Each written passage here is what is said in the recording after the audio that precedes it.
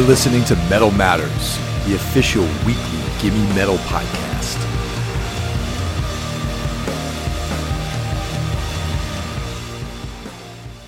All right, guys, welcome Terrence Hannum to the show.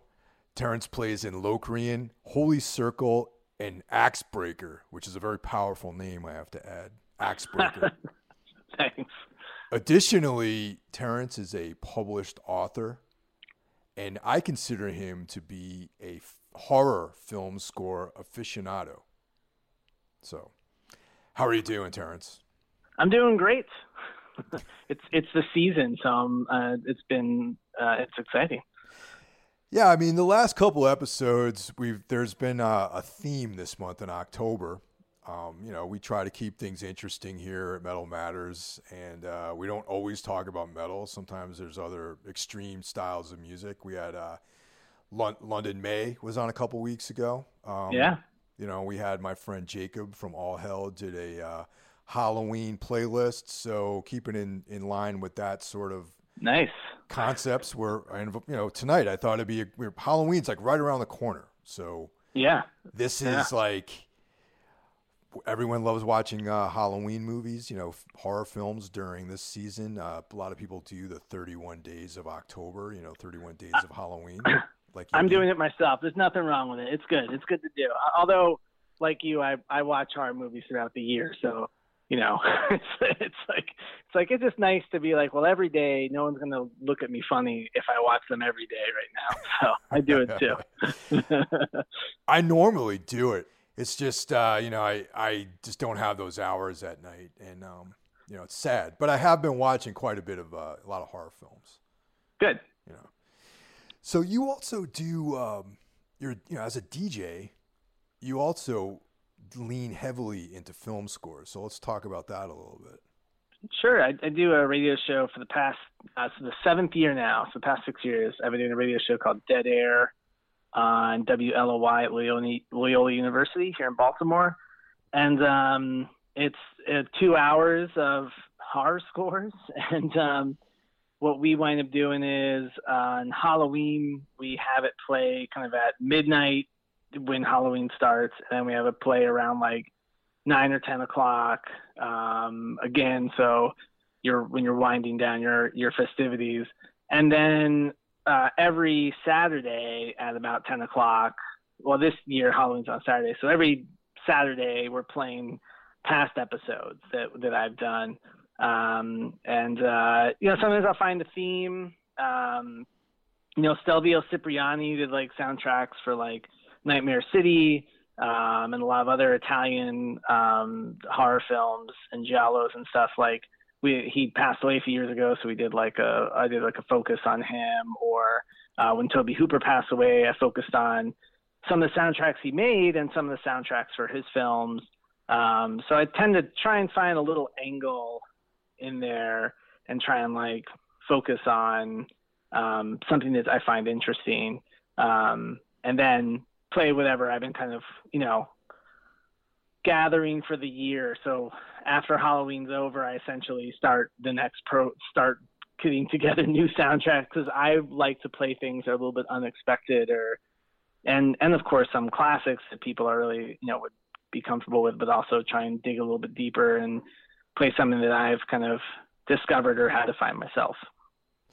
There's an interesting crossover with horror film scores and extreme music.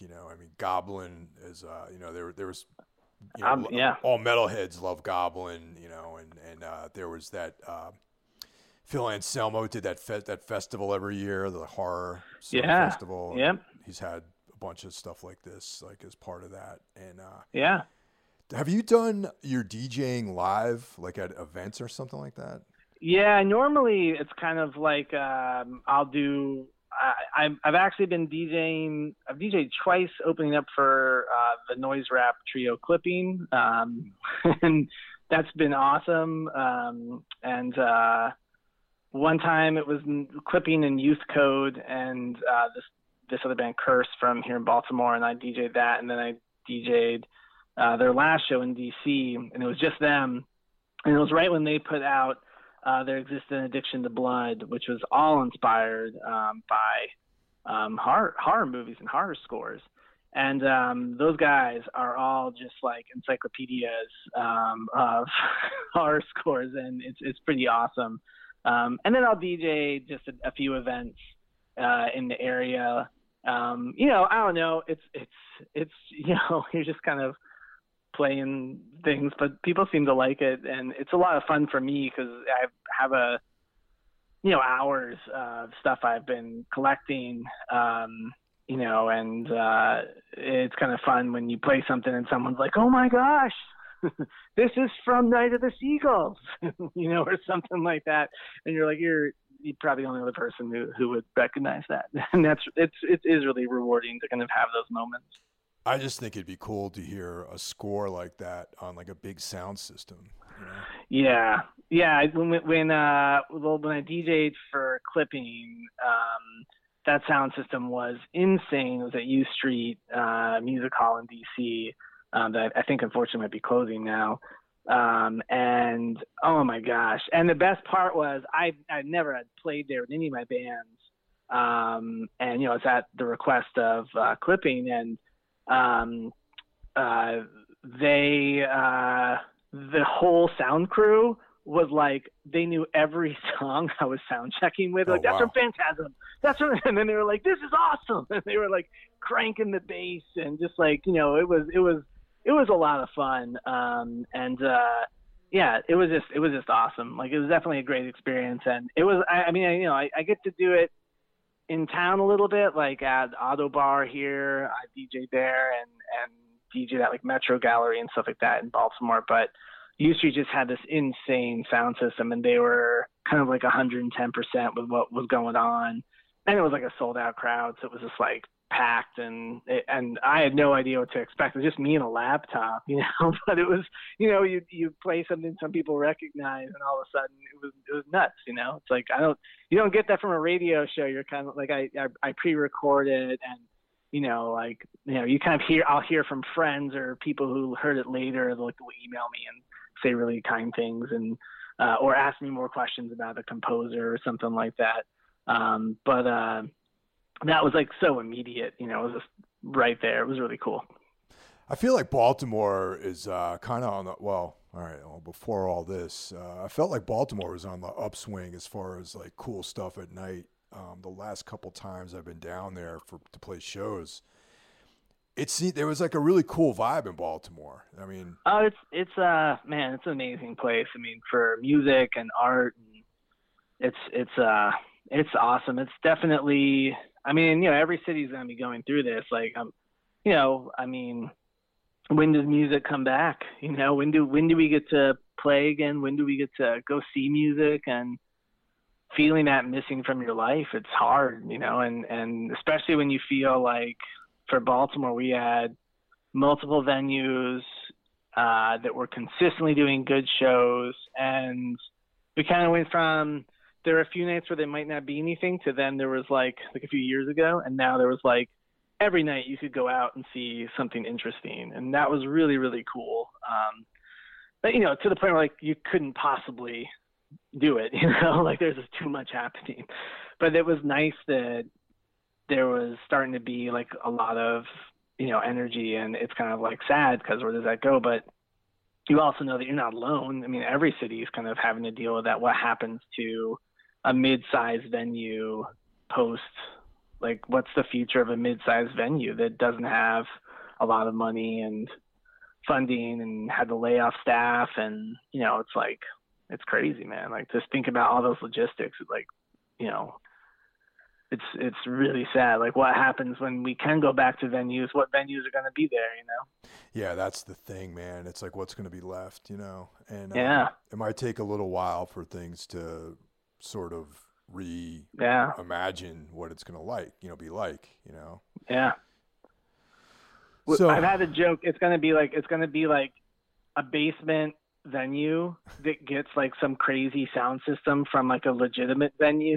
It's going to be like super loud art spaces that built like a hand built stage with like a crazy sound system or something. Like, it's going to be, you know, and but then, you know, it'll be that infinite cycle of like the independent venue that's struggling against like licensing and, you know, like all the like city ordinances and all that stuff. And, you know, I just don't know. I don't know. I can't even, it's such a big thing. I can't even like, you know, it's just, you kind of like, you help out your friends and you help out these venues where you can. And, you know, like you hope that it's enough, you know, to make them get through and that there'll be something on the other side of this thing, you know?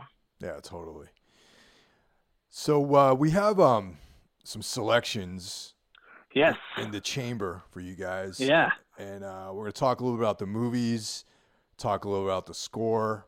And this is Terrence's wheelhouse. So I'm going to let you lead, man. This is your expertise. And you got it. Yeah, man. So the one request I have is that we start off with a movie that I love that came out a couple of years ago. And in some ways, it set the stage for probably my favorite movie to come out this year. So, you know, we could start off with Mandy, you know. Oh, yeah, for sure. Yes.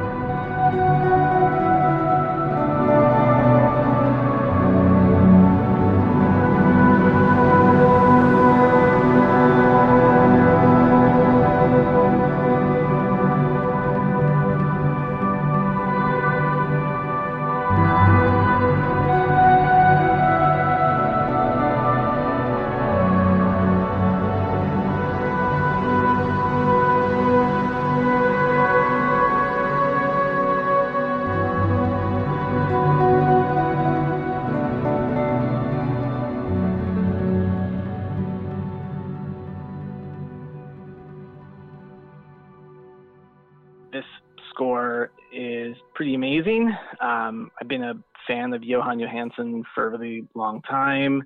And it's kind of, I think, a big shock. If you're familiar with like his soundtrack for like Arrival or Prisoners, any of those films, you know, and the film itself, you know, Panos Cosmatos, he did Beyond the Black Rainbow, which to me was like kind of a better score than film sometimes. Although I really felt the film had a lot of potential. And I really appreciated a lot of its visuals and this kind of like altered states kind of vibe it had. But you know, I felt that Mandy really showed this like really perfect merging of soundtrack and film. I thought so too. And you know, it's Panos Cosmatos' father directed a Sylvester Stallone movie called Cobra. Yes. Which is like one of my favorite. That's like probably my favorite Stallone movie. It's actually really good. Copland. Copland's the primo Stallone. Yeah. But yes, Cobra's awesome. Yeah. And so he has this like background, but it's kind of like, I mean, I really liked with Beyond the Black Rainbow, how it kind of felt like all those, that like bottom of the VHS rental shelf all kind of melted together and made this like really, you know, kind of like esoteric, dystopian utopia society kind of science experiment film or whatever. And it doesn't really like explain a lot. It just kind of like goes. But Mandy just has like, the pacing is just so much faster and it just hits all these notes like right away.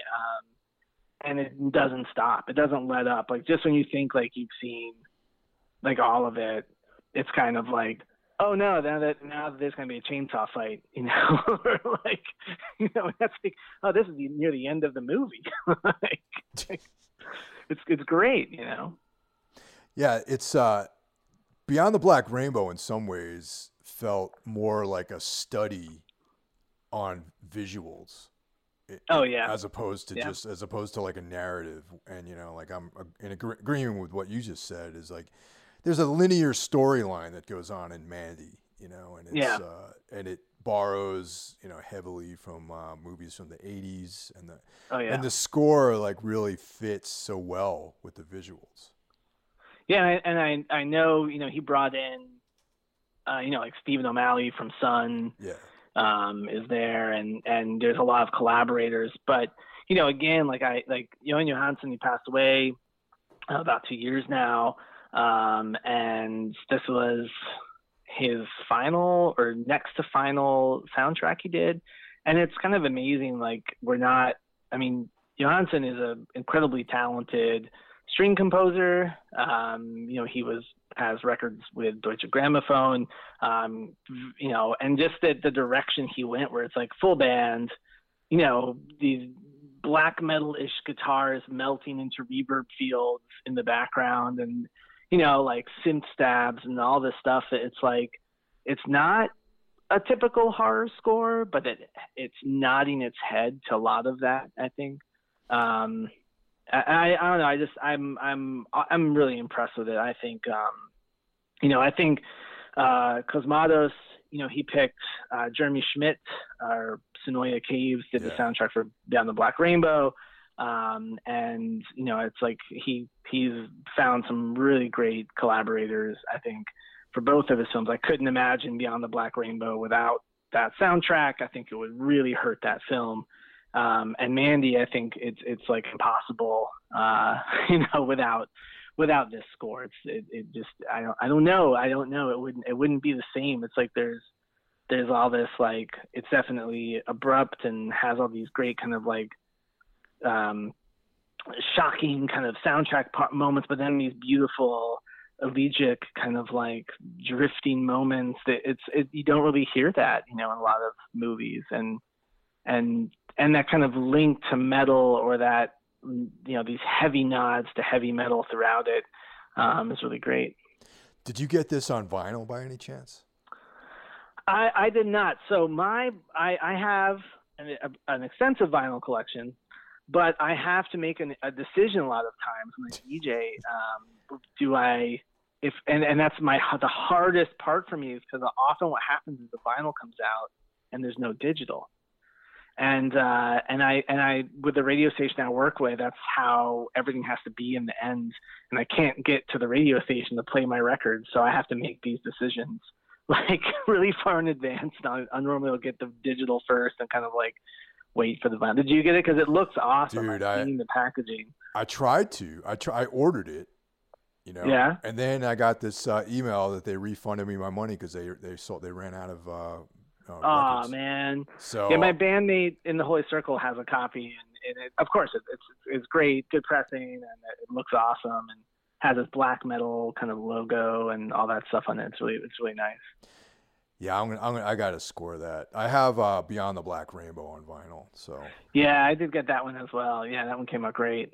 Yeah, it's always the issue of like, I know now because I've done this radio show long enough that, you know, digital is always easier in the end, just with my schedule and the radio station schedule. So if I get a vinyl, it's like I'm always looking for the digital somehow, and you know, that can create some problems, because a lot of times what happens is, obviously, like with all these licensing agreements, so there's no digital for most soundtracks, because you know, you'll see that one soundtrack will come out on like Waxwork, and one soundtrack will come out on Mondo a few years later, and they kind of like trade these licensing agreements or whatever. So they don't want to let go of that digital in a way. And, you know, I mean, you're a musician, you get it, but it just kind of makes it really frustrating when you're like, I got the vinyl, but I don't have that file that I need to play on my radio show. Like, yeah, man. So then I have to go find it and like hope it's not crappy or rip it off of something. And, you know, but it's not, I mean, I've been doing it for so long. I have a lot of soundtracks. I'm always kind of looking for them. But sometimes it's really challenging. And you'll see, like, you'll kind of know, like, if you're looking for a soundtrack or you found one, maybe it's just on YouTube, like a really difficult one to get or something like that, that's not being reissued, and all of a sudden it's gone. And you know you're going to get like the email soon that they're going to like reissue something, you know, because the takedown notice came out and they're like, we got to get this out of here so no one can find it, you know. So it, you know, it's kind of like a strange balance, you know. But the score for Under the Skin is like very. You mentioned earlier that this is actually a book before they made a film out of it, which I wasn't aware of. And Michael Faber wrote Under the Skin in 2000, and it's a really good book. It definitely has like more information than the movie, where the movie I think is so strong because you don't really know everything. You kind of have to piece a lot of it together, and in the book you kind of know a lot more, like what, you know, this alien race that looks like humans, it's harvesting humans and all this stuff. There's a lot more like explanation about that and backstory and stuff. And it is really like interesting and compelling. But I think what makes the film obviously is the kind of sparseness of the dialogue and the scenery, you know, and, you know, the motorcycle riding, which is pretty awesome. Yeah. But I mean, to me, it's Mica Levi's score. I think, you know, she's a phenomenal composer, and it sounds like, from what I've read, that her and Jonathan Glazer, you know, were working very closely on the score. It wasn't, you know, she wasn't kind of like left, you know, on her own or something like that to respond to it in a way. I think, you know, these like processed violins and, you know, like kind of processed string arrangements that she makes. I mean, they're just absolutely beautiful. And you know, I mean, she's a musician. She played Micachu in The Shapes, got quite a lot of attention. But I think this, you know, is, you know, just a tour de force. And then, you know, she did the soundtrack for the Jackie Onassis biopic, Jackie, after that, and I think she did she win an Academy Award for it? I'm looking at it right now, but I think she may have. She was nominated. You know, I think that Under the Skin is just phenomenal, beautiful, creepy. Like, I mean, it could fit next to the Ligeti works in The Shining or something like that. You know, just a great soundtrack. It's also very discordant at times too. Like there's a lot of like discordant tones and sort of, you know. Yeah. And you know, I think that, and you know, those like weird, like wooden kind of percussion elements, and yeah, there's just, yeah, I'm such a fan, and I do have that one on vinyl. I'm such a fan of it. I think it's a really, really, really great score, and like contorting this violin, you know, and these other strings into this new kind of like, I mean, it fits like that theme in a way, like this transformation, and you know, I mean, and you know, like what does it mean to be a human, and like you know, even though you're just in this human suit, you know, or whatever, like Scarlett Johansson is or whatever, it's pretty cool. I also thought it was pretty interesting that you got a big star like Scarlett Johansson to act in this film too. You know, it's you know, pretty unusual really, because this is like a pretty fringe movie.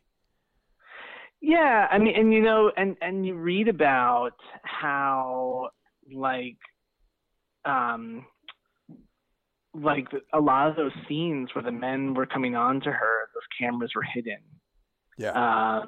And those reactions, you know, it's like, yeah, I agree. Like, I think when I saw it first, you know, or the first trailers and whatnot, I was just like, what, you know, like, what is this movie she's in? And then, you know, and it came at a weird place in her career as well. And that can always anchor a movie in an interesting spot, but it's yeah, it's like such a subtle kind of sparse film. I do recommend the book if you're interested in like something to read, and it definitely is this like sci-fi horror, novel, and it's really great. Yeah, I definitely want to check that out. And like I was saying earlier before we started recording, that the movie itself almost felt like it was more about like process, and experimentation than it was actually trying to tell the story. Technique. It was like there's like a technical aspect to the way they made the film, because a lot of the people weren't actors in it. They were genuine reactions and real, it's actually people in the film. Yeah, I guess it's kind of like that. It's like a Dogma 95 element or something with it, Yeah, and I think, it is. There is for sure like that kind of experimental cinema quality, but it never gets in the way of tension, of horrifying you. I mean, really, like I think that it is kind of like whereas the creature's weakness is when she meets the man with the facial deformities, and it exposes the alien, or whatever, and it's this weird moment of like tenderness or something. It's very it plays with you as a viewer, like kind of like back and forth between this, what I guess could be like an exercise in cinema and this exercise in horror or something, and I mean, I guess it could alienate some people in some ways. I mean, because again, it is like incredibly minimal, but I think it's really effective, and the score just, I mean, hammers it. I mean, this beautiful score, absolutely beautiful. All right, let's check out some of this score.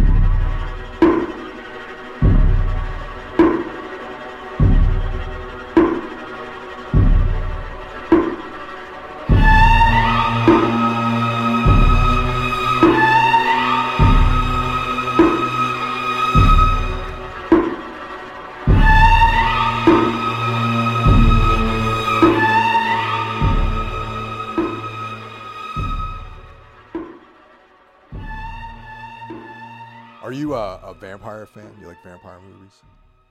Yeah, when they're good. Yes, but it's like, and I have to be careful because I've written off so many, and then like I totally miss. Like I think 30 Days of Night is a really great vampire movie, and the score is awesome. It's a great soundtrack. And it's like I've had to kind of be like, stop being a snob, like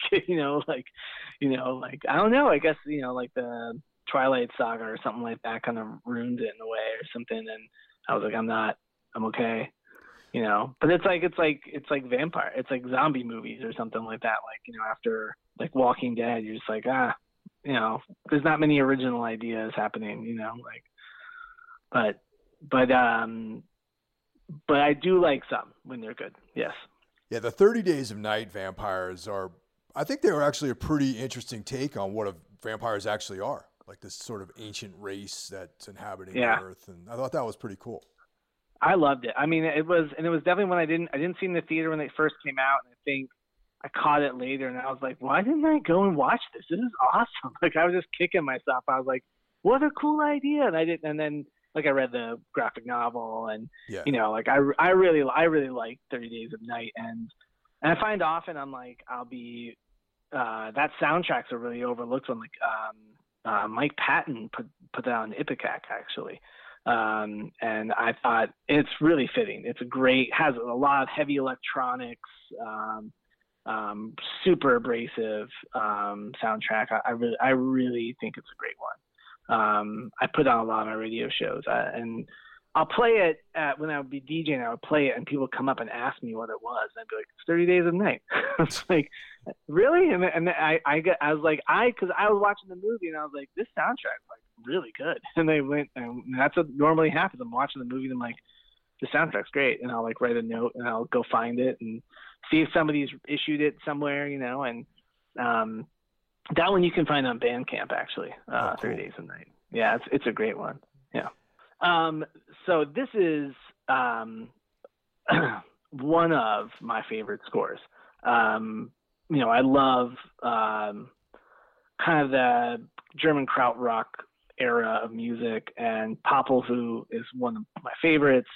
And they did this soundtrack for Werner Herzog's Nosferatu the Vampire. So it has Klaus Kinski. It's directed by Werner Herzog. The soundtrack's by Popol Vuh. I mean, come on. It's really like just eerie and super creepy. It's in color. And it's just like this, it's such a weird, like, the story, like nothing really changes. Apparently he couldn't get the film rights to Dracula. So he decided to make a remake of Murnau's Nosferatu Symphony of Horror. So that was okay, which is interesting. And he essentially does kind of like, it's the plot line that you expect. But there's just these moments that Herzog captures the rats fleeing the plague ship and all these things, and the sun's rising in this like, town, and it's like, it's just creepy and eerie and man, it's a great movie. I'm such a fan of it, and the soundtrack is awesome. So it's kind of like Popol Vuh's in between, like doing this like free rock and spiritual like raga kind of chanting thing.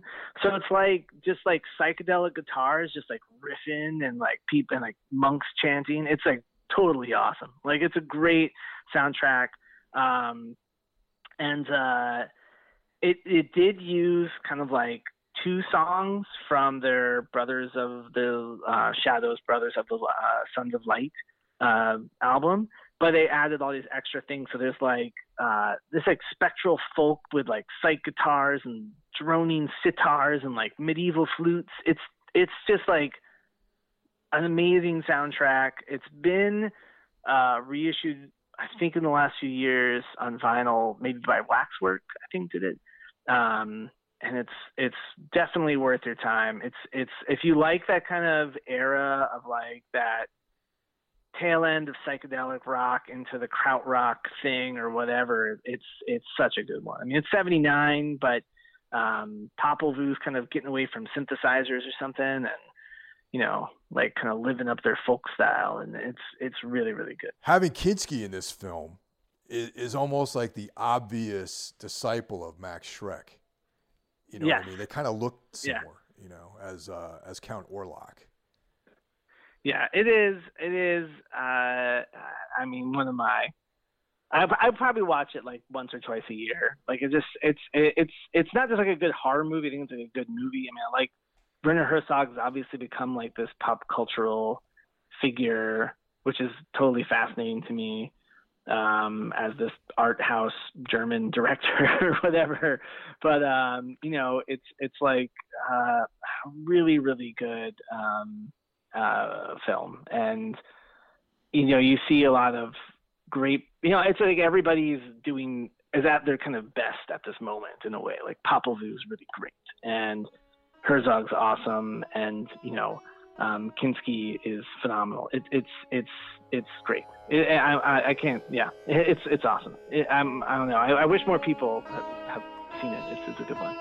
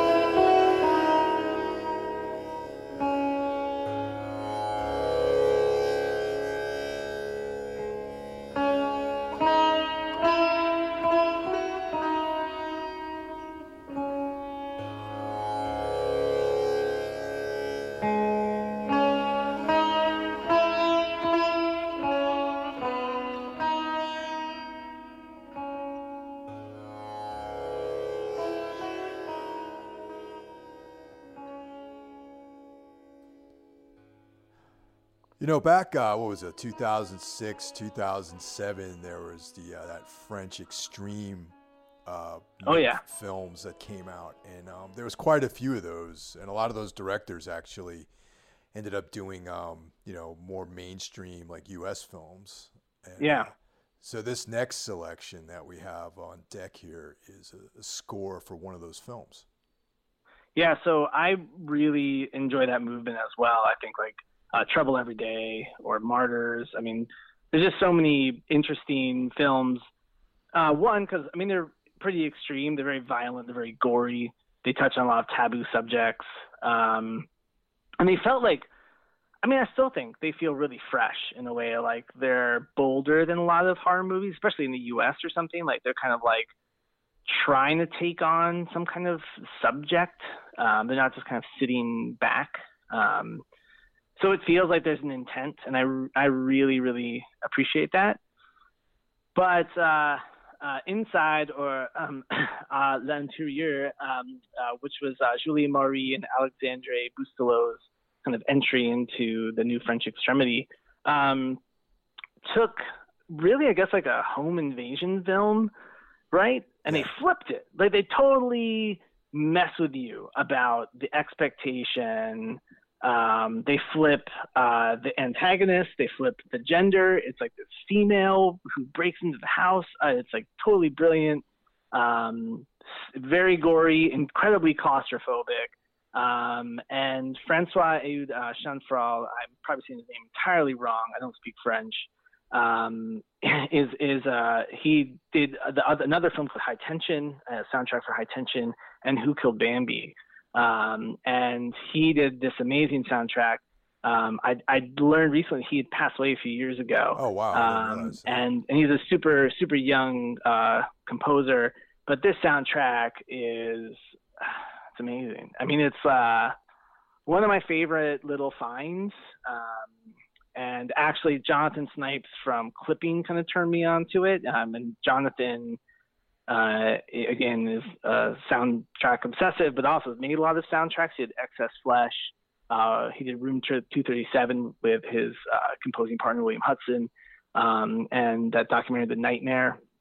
And he was telling me about the soundtrack, and I love it. I mean, it's all kind of electronic, crazy, kind of like claustrophobic drum beats, like the track Dark Beats, which I sent to you, is just like absolutely intense. Like, it's almost, kind of like anxiety inducing with its BPM. And then there's these beautiful kind of like moments too. And I'm a really big fan of his work, and it's really sad that, he's not making soundtracks anymore, because I think there was some vision. And I think that film, you also can't really separate that soundtrack from the scenes you're watching. And as this kind of really, like, this house kind of closes in, kind of mirror, and all the ways out of the situation get closed off from escape. And it's pretty brilliant. Yeah, it's anyone out there who isn't familiar with this film, definitely check it out, and the score. Yeah. It's like they were created simultaneously, it feels. Exactly. Like. Yeah. I couldn't imagine anybody else compose. I mean, I think if there was another kind of traditional composer, it would just kind of be like schmaltz in a way, like, oh yeah, oh, that's scary, but with this way that Chanfral did this, it's like, wow, like, you're really you're in it, man. Like, like you're in this movie, and your heart rate goes up, and like it's just a great one. I really hope more people check out the movie and check out his work. I've been, it's great when you find someone, and I think also like when you get out of kind of like the kind of like circle of kind of normal like American horror movies or something, and you find something like this, it's just great. And you find that they've done other films and they're all very considered and thoughtful, and there's a lot of intensity. And it's a record. I'll put this on. I'll just listen to it because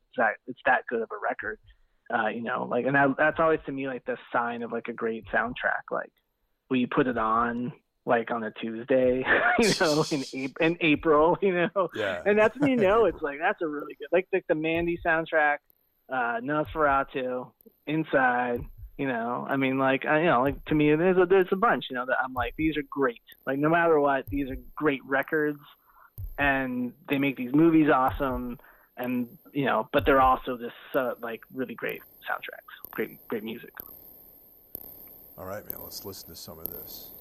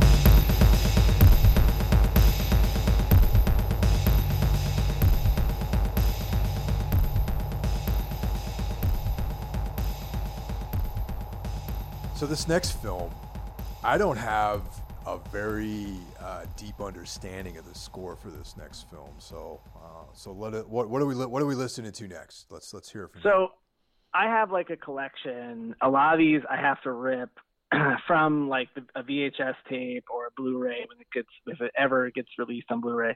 So I have this kind of collection of soundtracks that I'm like making myself essentially, and a lot of it's because they, like they're obscure or it's kind of like, I feel like there's a few reasons. Like there's like the Texas Chainsaw Massacre reason, right? So you're never going to get that soundtrack separated from its film because the soundtrack was recorded directly to the film. Yeah. So the dialogue and the soundtrack are meshed forever. You want to listen to the soundtrack of Texas Chainsaw Massacre? You got to go watch Texas Chainsaw Massacre. That's the way you do it. And I love it. Like, I'm totally fine with that. I think that that's probably my favorite soundtrack of all time is Texas Chainsaw Massacre. I think it's so inventive and creative and just fascinating how they made those sounds. And it's all DIY. It's like early industrial or something like that, like chains and ice and bones and scraped metal and all this stuff. It's really awesome. But I brought another one that I just get obsessed with. Like no one has it. Where is it? Why does nobody have the soundtrack? And it's for the 1981 film Burial Ground, which it's a pretty weird zombie movie. I love the effects. Like, I actually really love the zombies in Burial Ground. They all kind of have like melting faces and stuff. And Berto Pisano did the soundtrack. And Burial Ground was also called Zombie Horror, Zombie Dead, Nights of Terror, and it's in my like canon of like films that were also called Zombie 3. So Zombie 3 is like it's like there's like 8 movies that were called Zombie 3 at some point, you know. I love that. Like that's like one of my favorite like video nasties, like trivia or whatever. Like what else was called Zombie 3? Besides, there was a real movie called Zombie 3 at one point. But you know, I think you know, it's so weird. The movie's weird, but the soundtrack is actually kind of beautiful. Like these trippy synthesizers, like all like lo-fi delayed, and it's just like something that like if you had released it now instead of like on a split with One O Tricks Point Never or something, you'd be like, yeah, of course, they're awesome. You know, like it's really, really strange. Berto Pisano, if I remember correctly, was like a jazz musician in Italy, and he had this kind of other job doing soundtracks, and that's how he met Andrea Bianchi, and when he was going to do Burial Ground after like all these kind of like sexploitation films and stuff. And my favorite part outside the soundtrack is that there's a grown man who's supposed to be a young boy. Yeah. And it's just so weird that you have to like accept it, and he winds up like biting his mother's nipple off, which just makes no sense. But it's like my favorite part of the movie outside of the zombies and the soundtrack. The soundtrack is really, really great. I know the label Tronics had the small offshoot that did bootleg like horror LPs, and they did one bootleg LP of Burial Ground, and they went of Spasmo and a few other ones. And you know, it's just ripped off VHS, you know, like the soundtrack off of VHS, which I love. Like there was one of the Wolf Eyes guys ran a record label called Dutch Oven Recordings or something, and they did like Texas Chainsaw Massacre on cassette and like City of the Living Dead on cassette. So I kind of love when I find that another person was as obsessed with this soundtrack as I am, but they were more obsessed to be like, I'm going to just print this VHS to vinyl. Like, get it out there. You know what I mean? And I think it's great. Like Burial Ground is super weird. There's been a great, I think either Arrow or someone like that did a reissue of it on Blu-ray, and it's actually pretty good, the print. But I have this collection of just like Tombs of the Blind Dead, like all those films. Those are ones we'll probably never have official sound score releases of. But Burial Ground by Berto Pisano is one you can find some tracks on YouTube, and I put on my radio show, and you can just watch the dang weirdo movie and listen to it because it's pretty great. It doesn't really fit the movie sometimes, but the movie is kind of creepy and weird. It's just so weird. It's a weird one. I like it. Pretty good looking zombies in there, and also the sleazy sort of you know, this mother-son connection and the nipple and the fact that the guy's actually a grown man. You know, there's like he was like 25 years old when he shot the movie, but there's like a law that they couldn't put a kid in the movie. It's the best. You can't put a kid in it. Well, this 25-year-old guy will do. You know. Yeah. It's like, oh wait, was it Italy in the 1980s and was this a horror movie? Yes. Well, of course. It makes sense in that. I mean, it is such a perfect emblem of that video nasty era. You know, like to me, it's like, yes, this is this, you know, like this is what this was as a cultural artifact. But, you know, it has the soundtrack that like I would love to hear. Like, what was this record that you were making, man? Like, this is cool. You know, like it was really, really cool. So let's check some of that out. Yeah.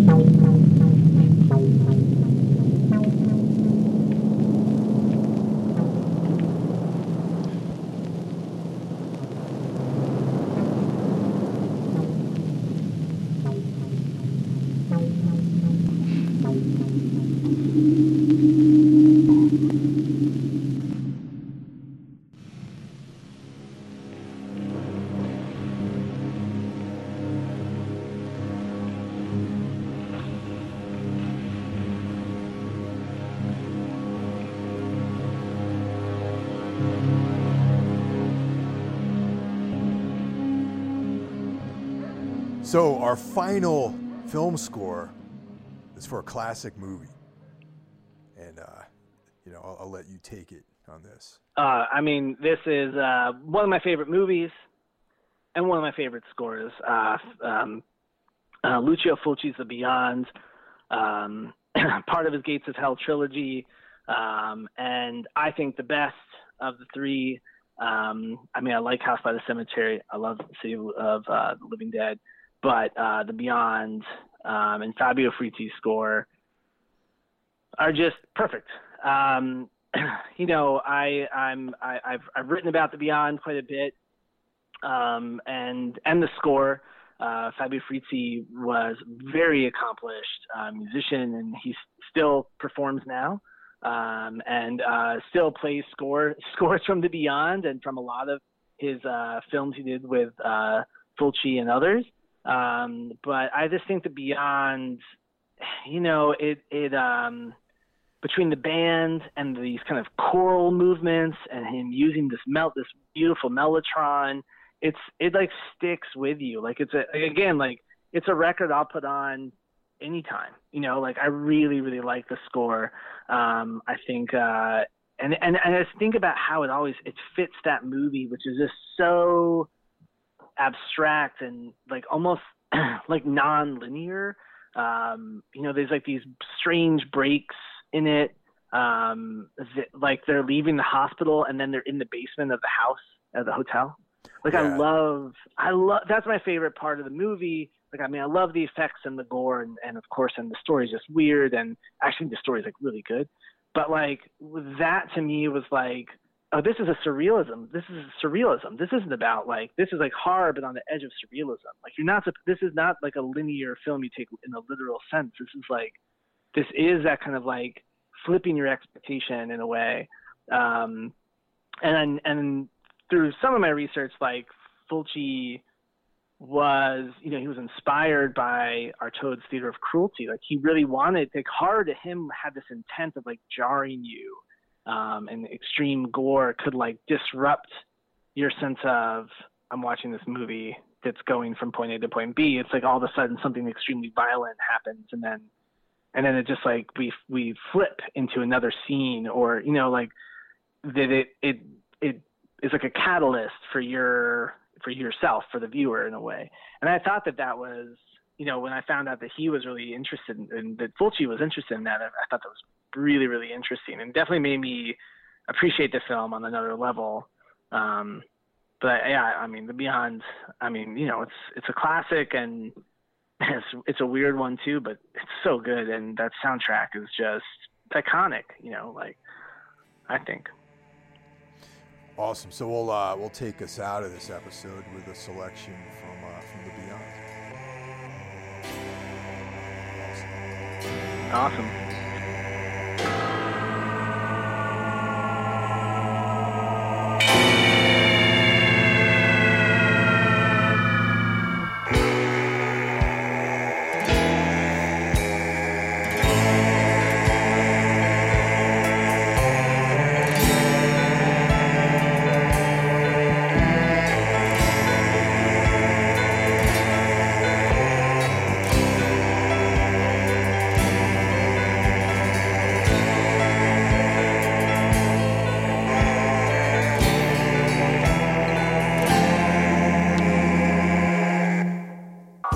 That's it for this week's episode of Metal Matters, an official Gimme Metal podcast. Tune in next week and see what we have in store for you. This show is available on all streaming platforms, Apple Podcast, YouTube, Spotify, etc. Also, be sure to check out Gimme Metal, streaming on the web, iOS, or Android, for one of the best metal communities, exclusive merch, interviews, and so much more. I'll catch you guys next week. Take care.